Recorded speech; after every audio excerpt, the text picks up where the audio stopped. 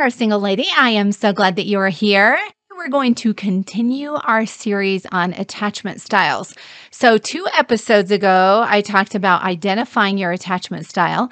Then in the last episode, I talked about successfully dating with an anxious attachment style. And today we're going to talk about how you can successfully date with an avoidant attachment style.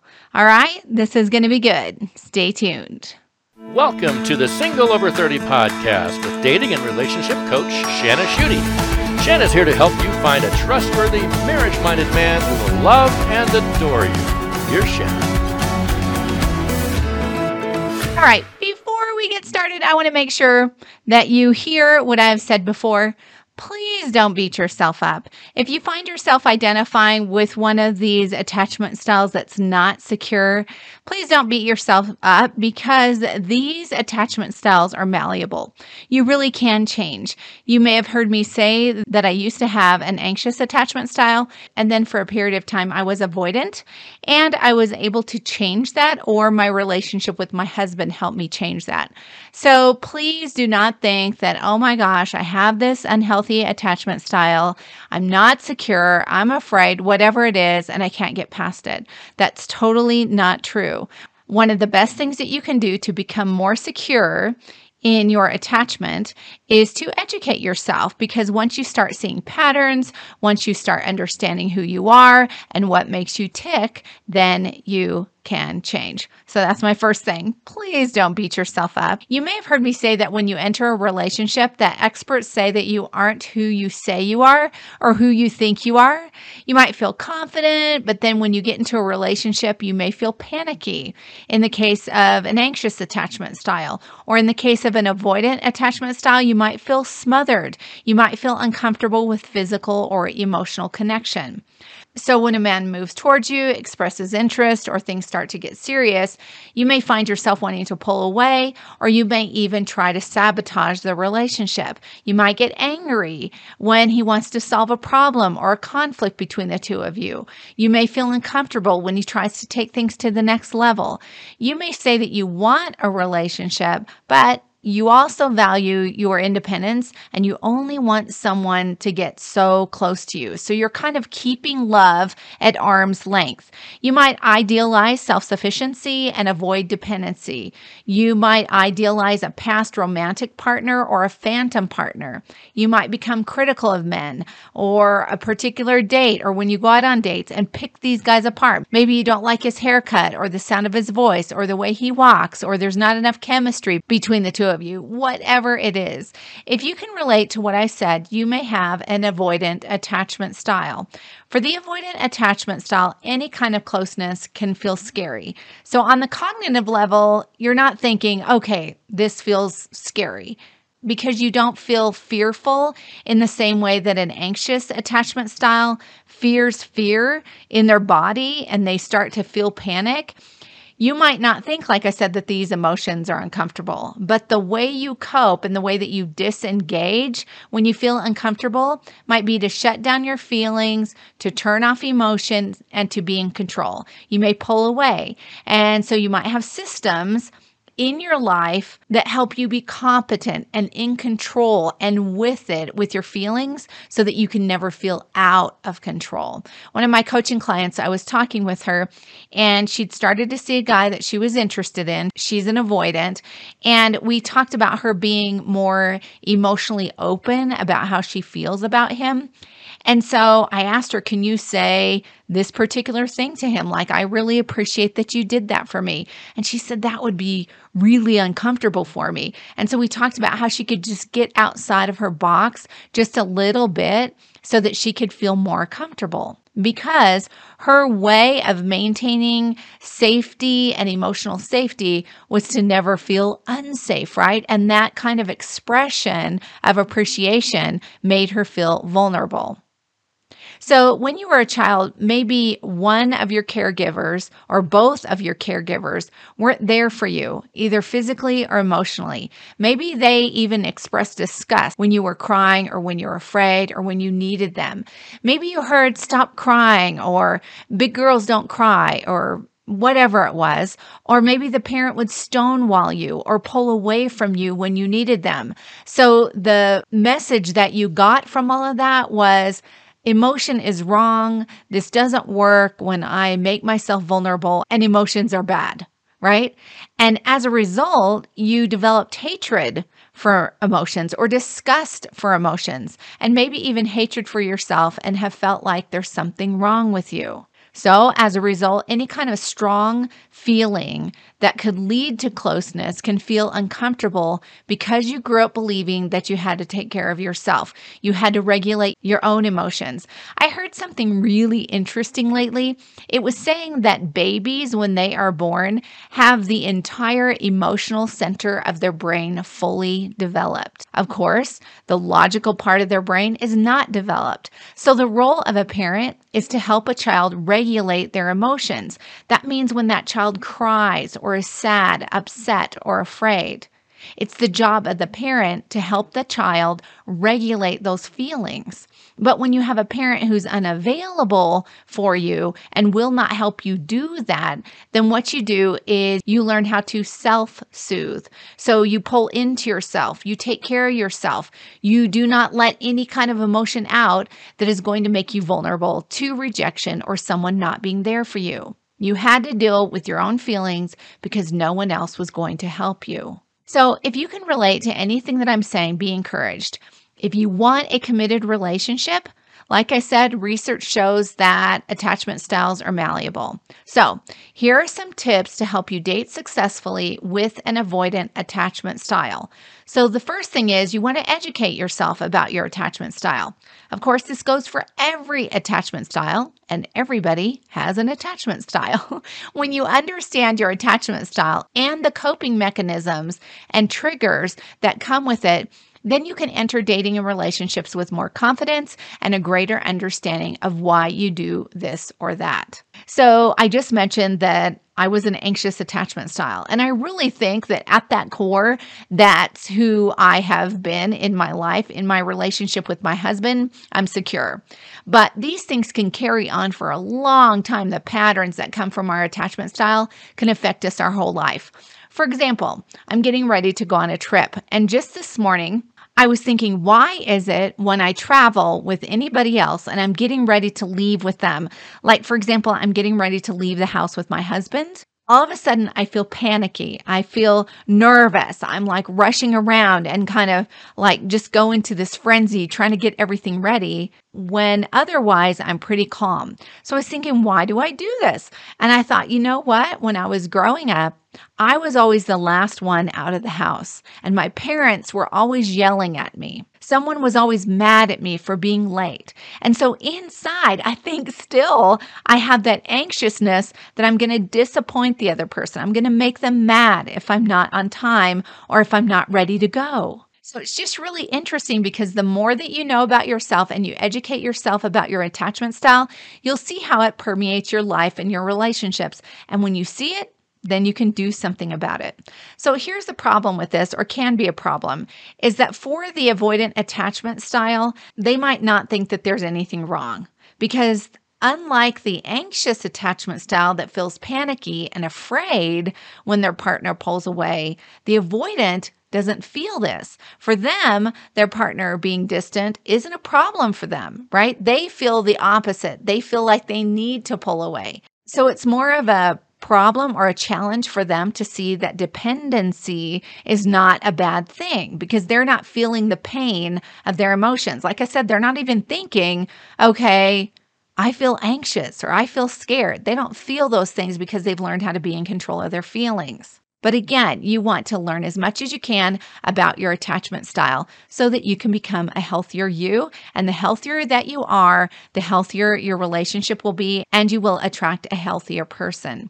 Which leads me to my next point, which I just mentioned, is that dependency is not bad. Strong emotions are not shameful. You are not bad if you are sad or grieving. When you recognize that your emotions are neither right or wrong, you'll be able to connect with them more and give yourself the grace and the freedom to be human and to feel.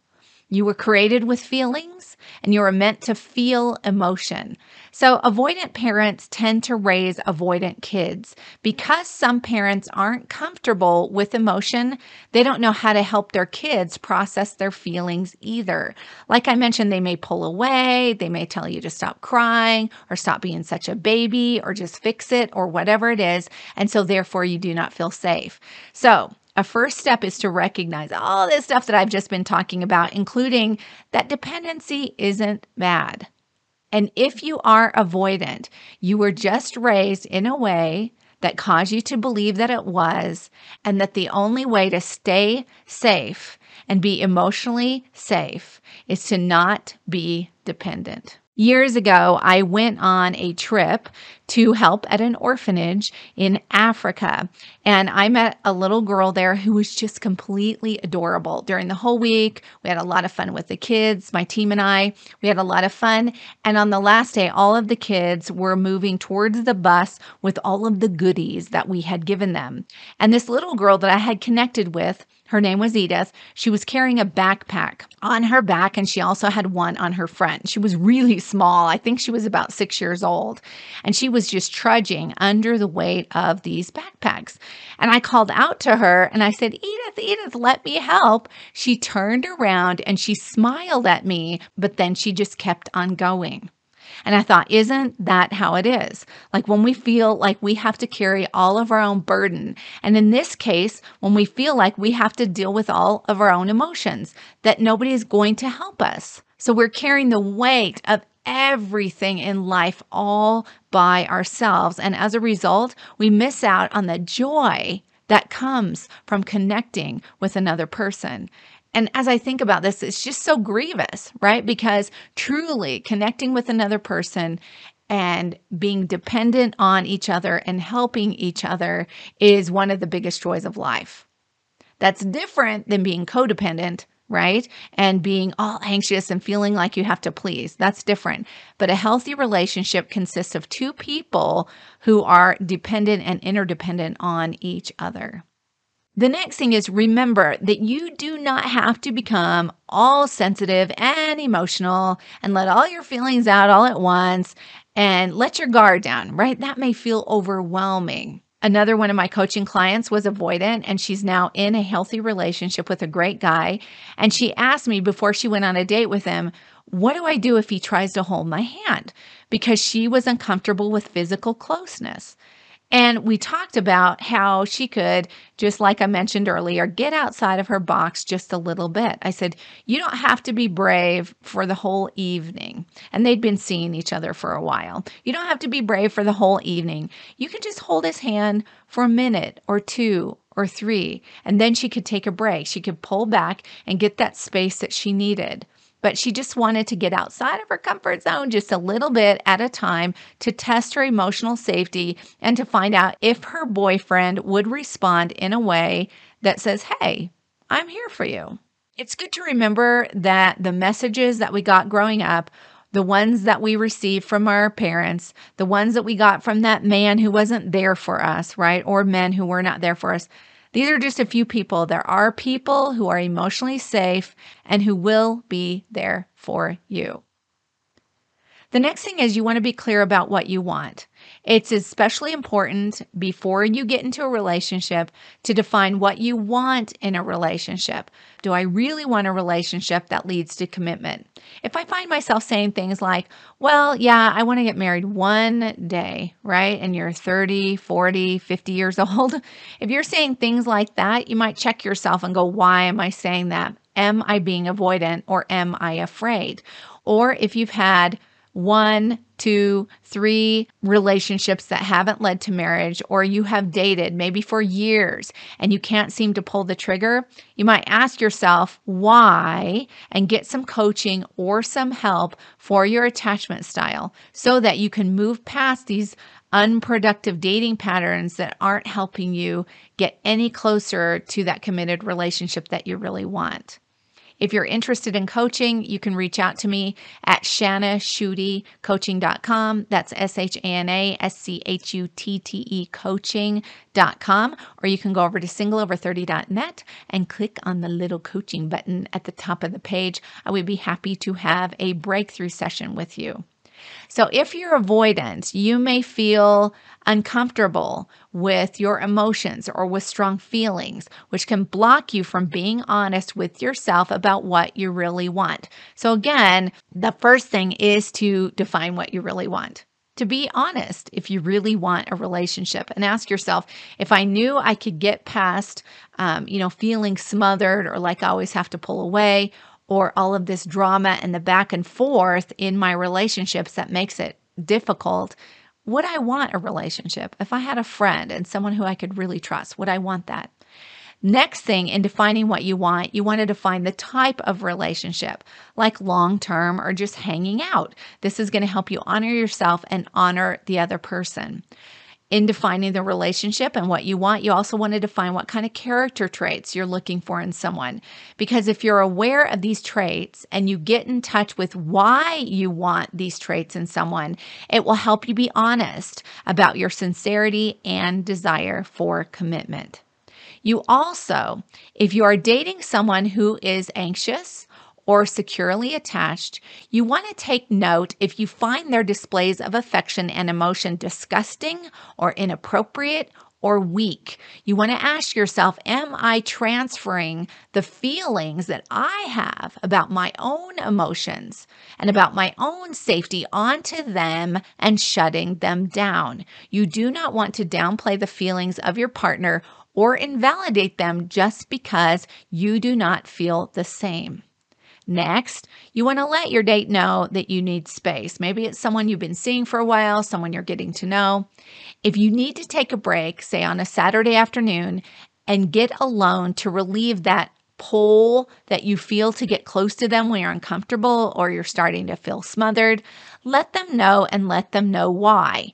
Don't keep them second guessing. Tell him, I need some space this afternoon, and I'm really looking forward to getting back with you later for our date tomorrow night, or whatever it is. So tell him what you need and then encourage him. When you do this, instead of using a detachment technique in order to regulate your emotions, this is a whole lot healthier, right? Other things are going to cause an up and down or a push and pull in the relationship and create a very unhealthy situation in which a man will eventually not trust you because you will not be there for him in the same way that others were not there for you.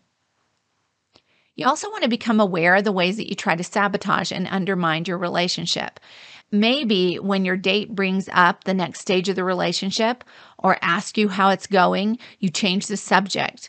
Maybe you acquiesce, but inside you know that you're really not comfortable. Maybe you start a fight. When you are aware of your sabotaging maneuvers or the way that you push and pull or the strategies, like I said, that you use to regulate your feelings, that's awesome because that is a first step to recognizing where you need to get some help.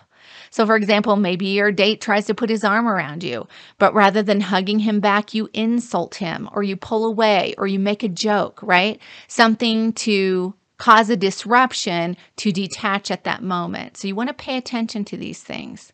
Also, you want to pay attention when you have strong emotional reactions. As I mentioned, for avoidance, emotional closeness can feel frightening, even if not on a cognitive level. You're not thinking this is scary. So what you want to do is you want to pay attention to strong emotions that point to avoidance and that result in pushing the other person away. Emotions such as disgust or anger or ambivalence. So maybe you're having a conflict with your special man and he's trying to solve it. Maybe he's an anxious attachment style, so he wants to move towards you and fix it. But unconsciously, you know that solving that problem will result in deepening of the relationship and greater emotional intimacy. And you don't want that because that's scary. So rather than solve it, you get mad, stir the conflict up, and push him away, which results in this back and forth dance between anxious attachment style and avoidant attachment style. As I mentioned, I did go through a period of time where I was avoidant after I was hurt. And I remember one afternoon, I'd been seeing this guy and he lived about an hour away, and I was on my way to go see him, and I was really, really excited. And then all of a sudden, I just felt disgust and ambivalence toward him.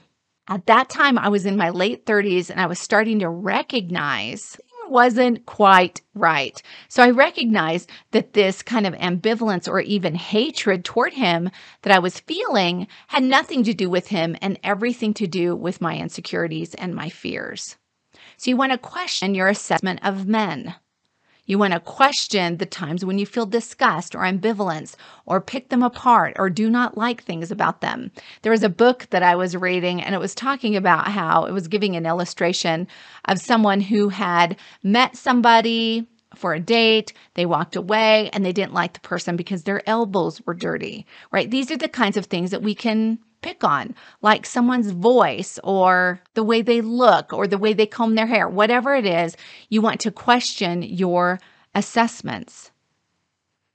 I mentioned Gina, who I was coaching, who is an avoidant and now is in a great relationship with a guy, and she shared that her emotions weren't telling her the truth. She said that was the biggest thing that she learned through coaching, is that her emotions were lying to her. She said she thought she was just being wise, like, I see this red flag and that red flag. But really, this was her fear. So you want to question your assumptions where you think you see red flags or you pick apart guys, because red flags may not be red flags at all, just like they weren't for Gina. If you feel like nobody can measure up to your standards or you idealize men who are out of reach, you might just be avoidant. So again, in closing, I want to encourage you, do not beat yourself up. But if you want a relationship and you're struggling with the things that I mentioned and you can relate to what I've said, get some coaching, get some help. I'd love to help you. Reach out to me at help@singleover30.net. And as we close, I hope you've been encouraged. Remember that the dream that you have to love and be loved is possible. And remember to keep it sunny. I'll see you next time. Keep it sunny, baby.